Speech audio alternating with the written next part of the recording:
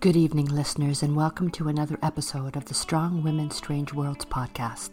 My name is Dark, and tonight my guest is science fiction author Karen Hough, and she will be reading from her novel, Ground Control.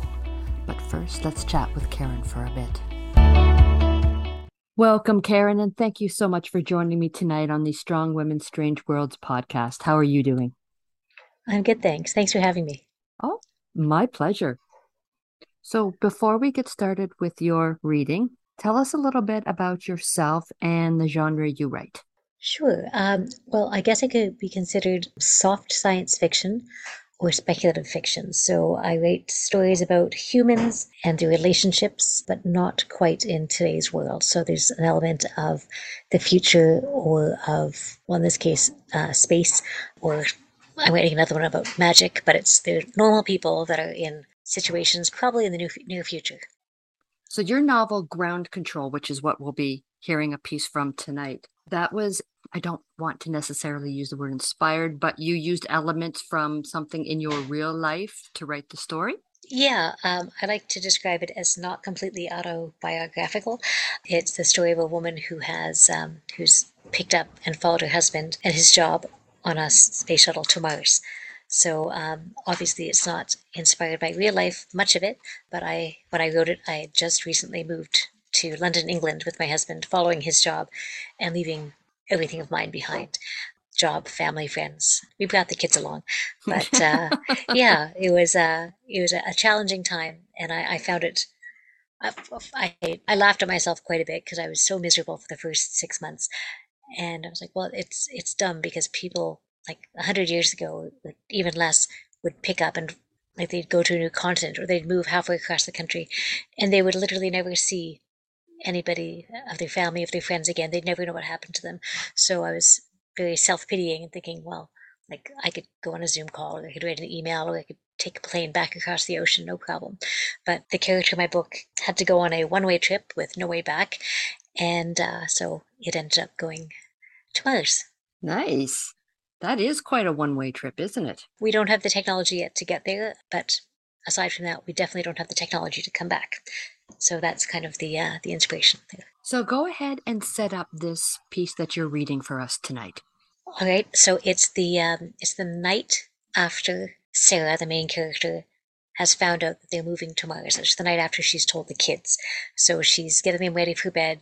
They're going through bath time and just a normal family night routine, except that they know that they're going to be getting onto a space shuttle soon and moving to Mars. It's kind of the family dynamic of the everyday mixed with the surreal. Like, I can't believe we're doing this.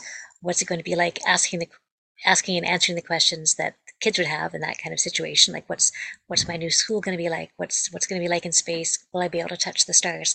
And kind of grounding that in a normal family discussion and trying to make it seem not that out of place at all. So let's give a listen and then we'll come back and we'll chat a bit more about your story. Ground Control by K.A. Hough. Chapter 6. Bedtime. The routine was comforting in its sameness, wherever they were in the world, or off of it. She cringed inwardly. Grant had left for San Antonio this morning, so she was flying solo with the kids for a few days, as usual. Jack had bathed first, eager to test out a submarine he had built from Lego. Judging from the variety of noises emanating from the bathroom, it had depth control issues and sonar capabilities. Maggie sat in a wide straddle in the hallway, a book set out in front of her. Chest up, Sarah murmured as she passed by with Jack's robe. Maggie straightened her back and rested her elbows on the hall runner, her stomach almost touching as well. She repointed her toes and took an audible breath. Don't push too hard, sweet girl. You'll hurt yourself. Sarah hung the robe on the back of the door, then knelt down on the mat to wash Jack's hair. He clung to his submarine, his strong little body floating while she rinsed the soap off. Did you do a good scrub? Mummy? When he stared at her without his glasses, she felt like he could see through her, like those grey eyes could see the white subway tiles that lined the walls of the bathroom, or beyond, even through the row of ferns on the windowsill. It was unnerving. Jack, did you scrub yet? He blinked and focused his eyes. No. Mummy? Sarah sighed and picked up his washcloth. She put a dollop of body wash on it and lathered up his neck, giggling with him as she got to his armpits. What's up, buddy? What do you think it'll be like? In space, I mean. He was staring dreamily at the ceiling again already. The kids had taken the news extraordinarily well last night. What kid wouldn't? Space was, well, space, and it was cool, the coolest thing in the... I'm going to have to update all of my expressions, she thought. They had bragged to their friends that morning at school, and hadn't stopped strutting around the schoolyard since. I don't really know. This was truthful.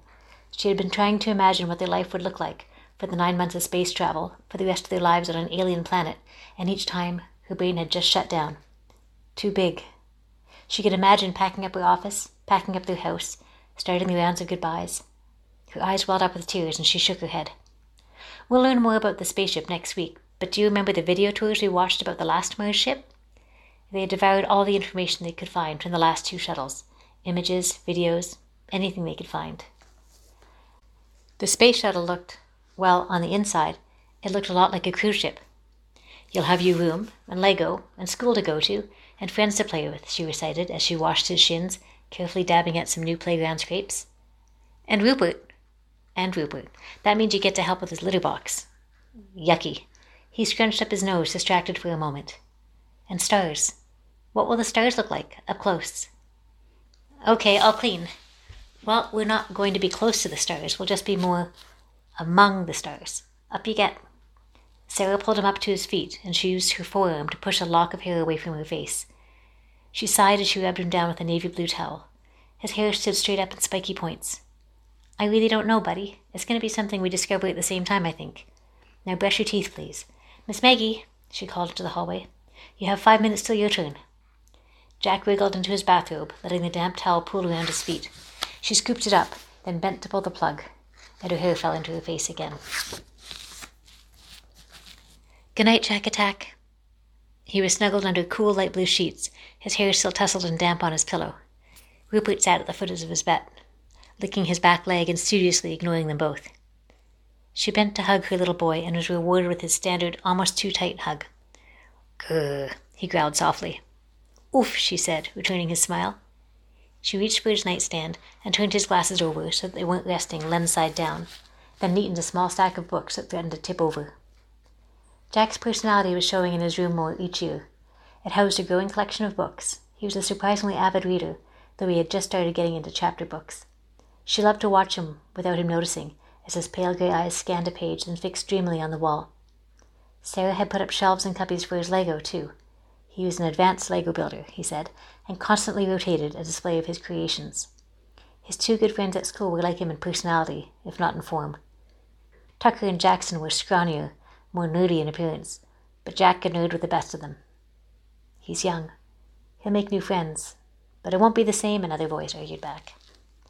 See you in the morning, buddy. I love you. She paused at his doorway for a moment, her finger on the light switch. Rupert looked up and leaped down from the bed to follow her out. Ah, Jack's eyes were already closing. I love you too. She closed the door softly and crossed the hall. The bathroom light was still on, and Maggie's book still lay where she had been stretching. She flipped the switch and picked up the book. Systems, she muttered under her breath. Maggie had her PJs on, a long nightshirt of lilac t-shirt material. She lay on top of her pink duvet, knees bent, feet in the air, her hair twisted up into a towel turban. Her head was bent over a pink clipboard in front of her, and she held a pom-pom top pencil in her hand. Maggie's room was artistic, pretty, just so Maggie. Sarah had first helped her pin up her own drawings on her side of the tiny room she shared with Jack in London, when she was 4, as a way to make it feel like her own space. At first, they were just a few childish drawings of ballerinas with big heads and stick arms and legs, big pink triangle tutus. Over the next 4 years, the drawings added to the collection, got better and better, more lifelike, more in scale. They now covered the entire bottom half of her bedroom, some with ribbons dangling from them. When the window was open like tonight, or the doors pushed open, the ribbons fluttered delicately. They swayed as Sarah reached down to pick up Maggie's damp bathrobe off the floor and returned it to its hook. She put the book back on the bookshelf. What are you drawing now, Miss Maggie? She peered over her shoulder. Maggie tilted her head to the side to allow a clear view of a full-skirted ballerina, of course, reaching her arms up in a field of stars. She grinned. That looks about right. Maggie smiled back at her, then drew a circle around her dancer's head. That's her helmet. Her toes, always pointed, drew little circles in the air as well. Sarah lowered herself down to lie on the bed, shoulder to shoulder with her daughter. She waited. Maggie added a few more stars. "I'll color it in the morning," she said, and wrapped ribbons up the dancer's long, slim legs. "I'm going to bring all my drawings with me, and my ballet shoes and all of my leotards and Barbies." She paused. "Sophia said that when I leave she'll be the best dancer in the class, and I said that, ha, then that means that I'm the best dancer now." She looked squarely at Sarah now, as if daring her to disagree. "Because I am." Sarah rolled her eyes. "I know, Megs, but you know that it's because you work so hard at it, and try so hard, and love it." "So, hey, you've had a full day to think about the move. So what do you think?" Maggie shrugged and her eyes dropped. Then she grinned. "I'm going to dance in the stars." Sarah's eyes misted up again as she hugged the skinny little body close and kissed her cool cheek. "That you are, Miss Maggie." She took the clipboard and pencil from her and put it on the bookshelf, then helped her unwrap her hair. It fell to just below her shoulders. "Do you want it dried tonight?" "No thanks, Mum. Just bed." She crawled under the covers and fanned her hair around her on her pillow. It would be dry, shiny, and smooth when she woke up. "It's not fair." Sarah gave her a kiss on the forehead. "Sweet dreams, sweet girl." She went to the door and flicked out the light. Slowly, on the ceiling, stick-on constellations began to emerge from the darkness. In the lamplight from Maggie's open window, she could see her daughter's eyes gleaming in the dark. As a fan of science fiction, I've dreamt sometimes about traveling to the moon or Mars, but it's always under a controlled fantasy. I never think about what it would be like to actually have to travel through space, the psychological as well as the physical obstacles that you would have to overcome. It would be a very interesting journey from start to finish. That was a wonderful read. Thank you so much. You're welcome. I noted in Sarah's tone of voice that the whole trip, the process, the move, everything was a bit more traumatic for her than it seemed to be for the kids. Yes, and again, that was a reflection of my own life moving to England. I find that with kids, a new adventure, a new experience is always it's always improving. It's always something that can help them grow and develop. And it's really important to put kids into strange and unusual situations, I think, to let them grow and develop in the best possible way, to have more awareness of what else is out there, to help their minds wrap around different situations, different cultures.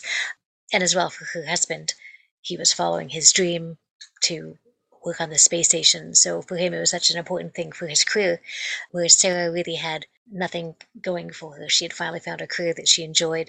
And of course, she'd give it up to follow because the other option was that either he'd go without her and he'd be gone forever, or, well, that was it. That was the only option, was to go with him or to lose him forever. So it's kind of a challenging point of view, especially in today's day and age, but that still happens, and it's upsetting, and it should be a bygone time that women don't do this, don't pick up and follow their spouses at their own, not their own risk, but losing their own identity. But it does still happen. My mom was a Navy wife, so we picked up every 2 to 3 years and moved to a new community. And so with me, when I married my husband, it was kind of part of the deal that I was like, like wherever you go, sure, I'll follow. And you gain things for sure, but you do give up a little bit as well. And so that's not, again, it's not a very feminist perspective, but it does still happen. Packing up your whole life and shipping it all off to Mars. I'm assuming that just for the accommodations and the room on the shuttle, there would be a limit of what exactly they could bring. Yeah, so I took some liberties, obviously, in not knowing what that could be, but I gave them I thought it was a reasonable limit of 20 kilograms each of personal belongings. The space shuttle itself would be set up.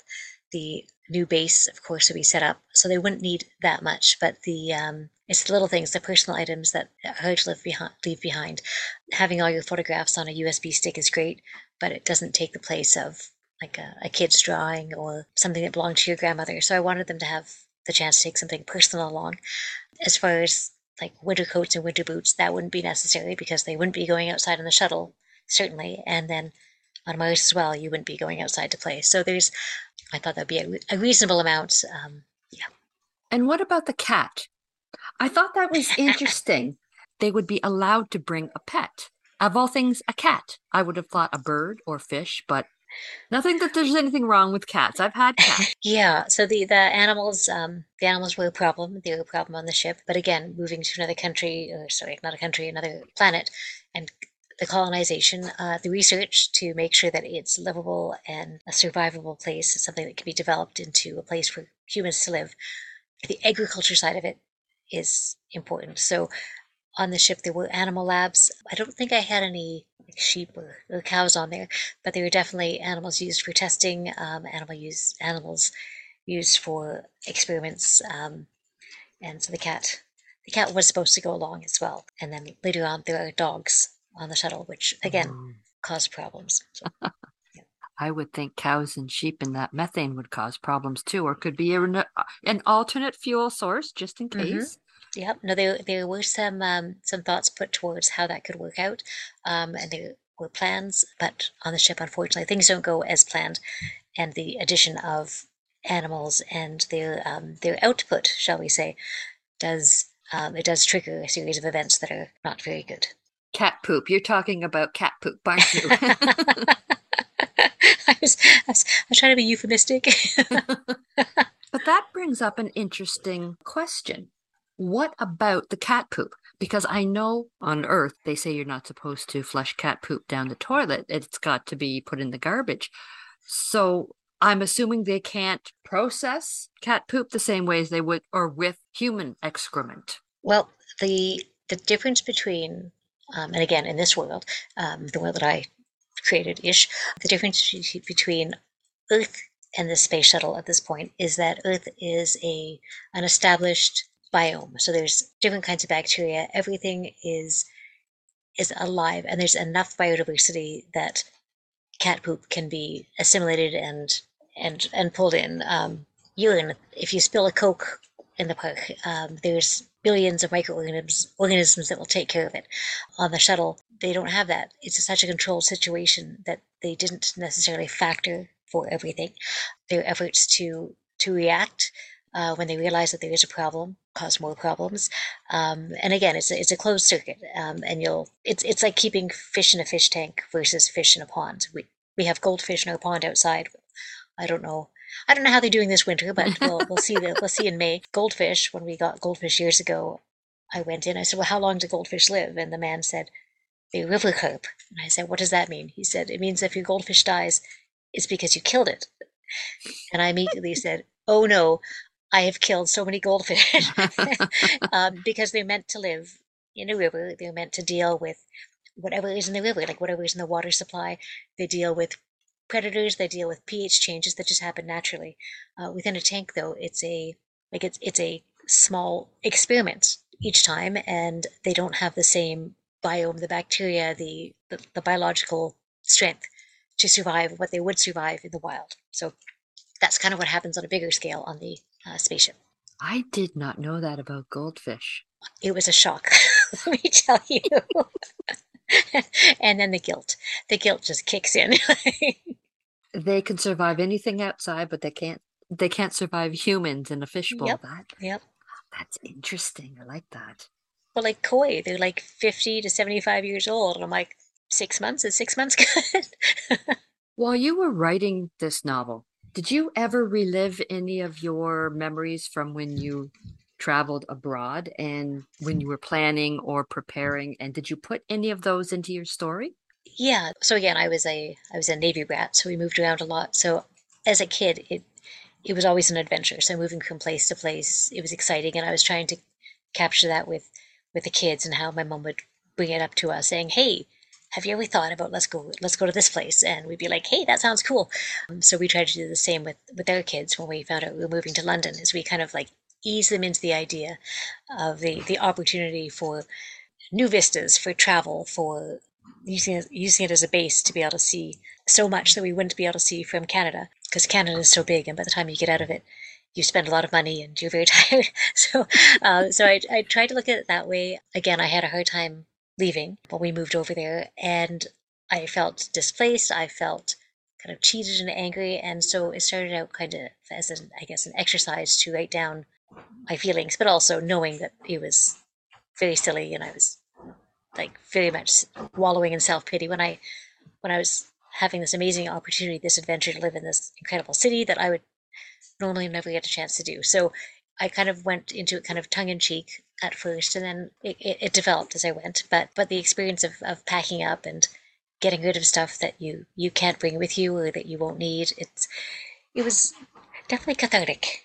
If children are very resilient to change, they can Mhm. adapt so quickly that I could see them, Sarah's children, just picking up and like, okay, this is great, let's go. And you can tell that in the reading that they're very accepting, very open about this new adventure. Yeah, and I think, well, we saw that in our kids as well. And I think it's partly how you prepare them and the framing of it. But like, what kid wouldn't want to go on a spaceship? What kid wouldn't want to go to Mars? Like that's awesome. As a grown up, knowing that you're going to Mars and living inside for the rest of your life, it would be less exciting, unless you had a really good reason for going there.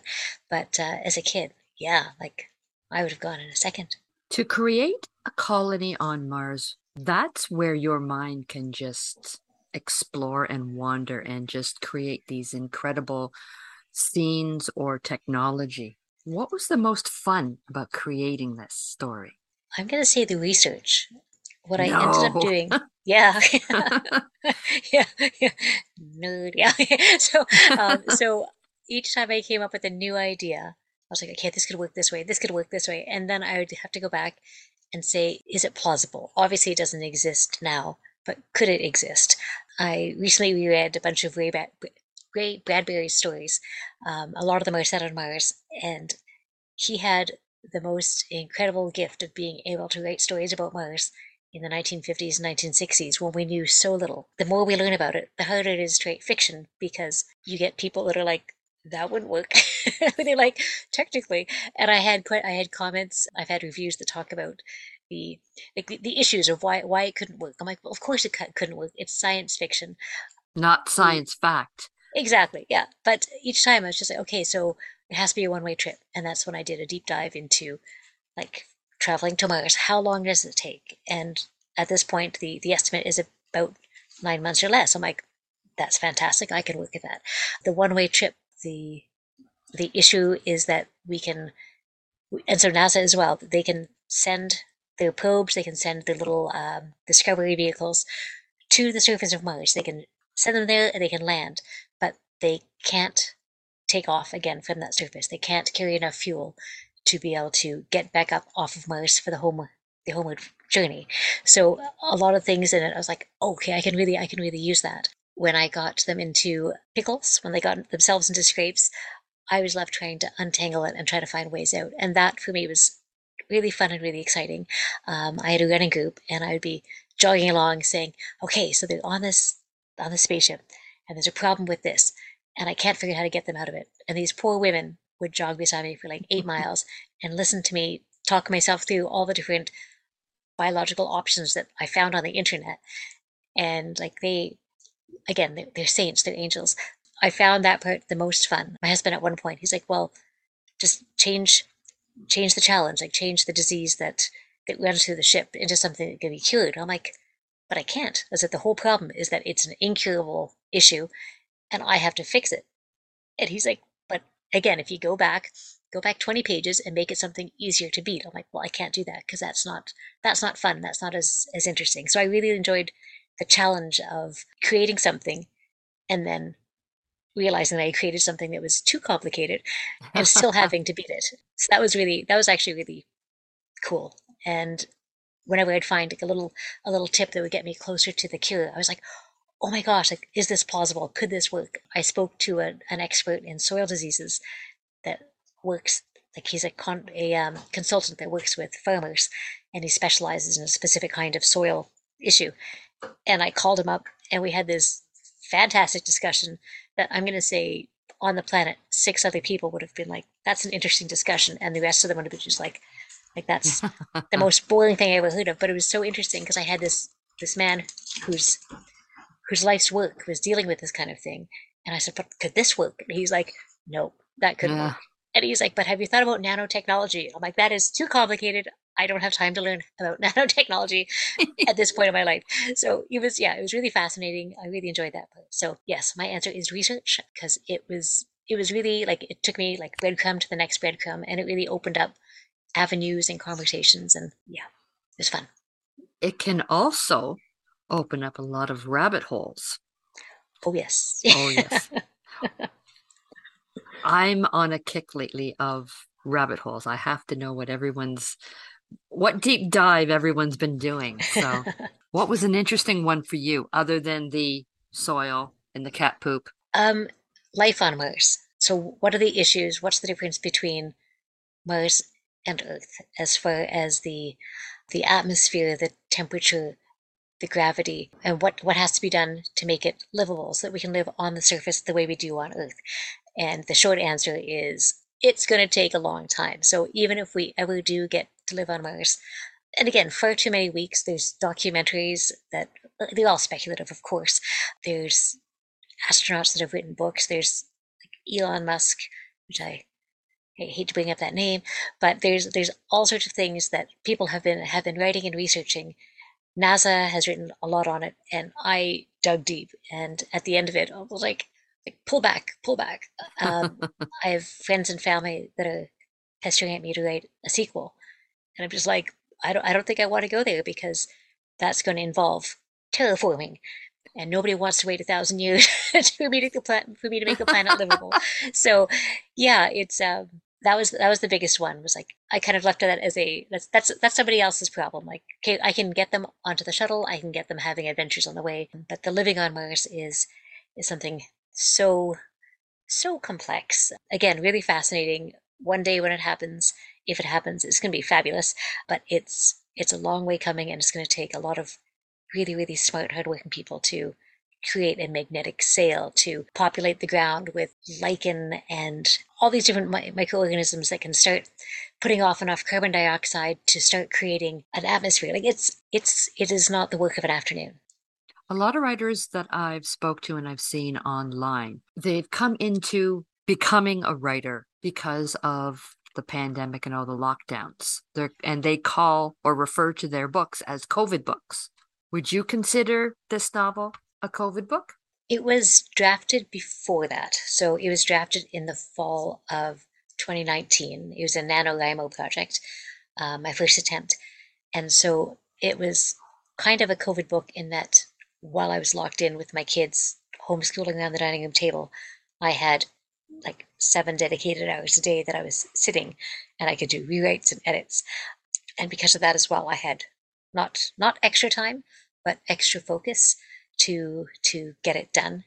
Because again, I was sitting with them anyway, with screens in front of us. So, but it wasn't something that I undertook during the pandemic as a project. It was something that I already finished, well, already drafted and then proceeded with. Has your story changed from the original draft? It's developed. I had the pleasure of a really good developmental editor who challenged a lot of points, who gave it more structure. When it was originally picked up by a publisher, it was set to be an episodic release. So I had to take the chapters and the storyline and compress it into, I think it was 9 bite-sized chunks of about the same length. So that was a challenge because you have your story and you love it, and then they're like, okay, well, this chapter needs to be twice the length, and this one needs to, and you're just like, oh. So I had to do a whole rejig and rewrite, and then what it turned out is that part of the business folded, and they said, let's publish it as an actual book. And I was really excited about that. Luckily, I got to be quite hands-on with that process. And the night that it was like I had my final proof in my hand, they said, okay, like this is it. We're gonna hit print. What do you think? And I sat bolt upright in bed, and I was just like, stop the presses. I have to change the ending. And they had the whole way along, I had my character as a sidekick, and I was like, well, because it's life. Like, people don't necessarily change in life. People do change, but I have an issue with a storyline you see in a movie sometimes, that the character is she's a quiet little mouse, and one day she stands up and gives a whole speech in front of a high school and changes everything about her and is the hero. And I didn't want that for my main character. I wanted her to contribute. I wanted her to feel good and see that she had worth outside of her kind of tag along persona. I wanted to show as well that she's a flawed narrator, which maybe didn't come across as well as I had hoped. But the night before, I was just like, I can't believe I missed. And it was one key piece right at the end that I was just like, oh my gosh, I know how the book should end. And this was 6 months after it was accepted, 6 months after we'd gone through all the edits. And my publisher was kind enough to be like, all right, what is it? And I told her. She's like, well, of course it should end that way. I'm like, but of course it should end that way. Yes, so it has changed. I'm not going to say materially, but it definitely has changed a lot for the better. The outcome would have been the same, except that the character arc was a little more believable and smooth, I think. Nice. So that's a hard maybe on a sequel. A hard maybe. A hard Again, it's maybe. half drafted, but there's a lot of science to iron out that I don't know if I have the patience to go through and to figure it out. It's yeah, there's a lot out there on Mars already, and it's not what I have doesn't line up with necessarily what's out there. So I can see that people that are very into science fiction would not enjoy it because it's it's not what Mars would be like. Well, thank you so much, Karen, for joining me tonight on the podcast. It was wonderful talking to you. You're welcome. You too. I hope we can do this again, maybe for that sequel or maybe for another book. There is another one actually in the process of rewrites right now. I'm going through chapter by chapter and just being like, oh my gosh, there's no plot, nothing happens. But I'm trying to fix that. So, so maybe by next year there'll be another one out. So, Well, good luck with that. thank you very much. It was really nice to talk to you. Yes. And you have a great night, and we'll talk to you later. That sounds good. Thanks, you too. Karen has put a lot of research into her story, but that's what needs to be done if you want to make the story not just believable, but plausible as well, especially when it comes to this particular genre. What was once science fiction is now fact, and I think Karen did a great job bringing the elements together to make an enjoyable story. That's all I have for tonight, listeners. And again, thank you for joining me tonight, and make sure to check out our website at www.strongwomenstrangeworlds.weebly.com for more strong women and other underrepresented gender identity authors of science fiction, fantasy, and horror. Good night.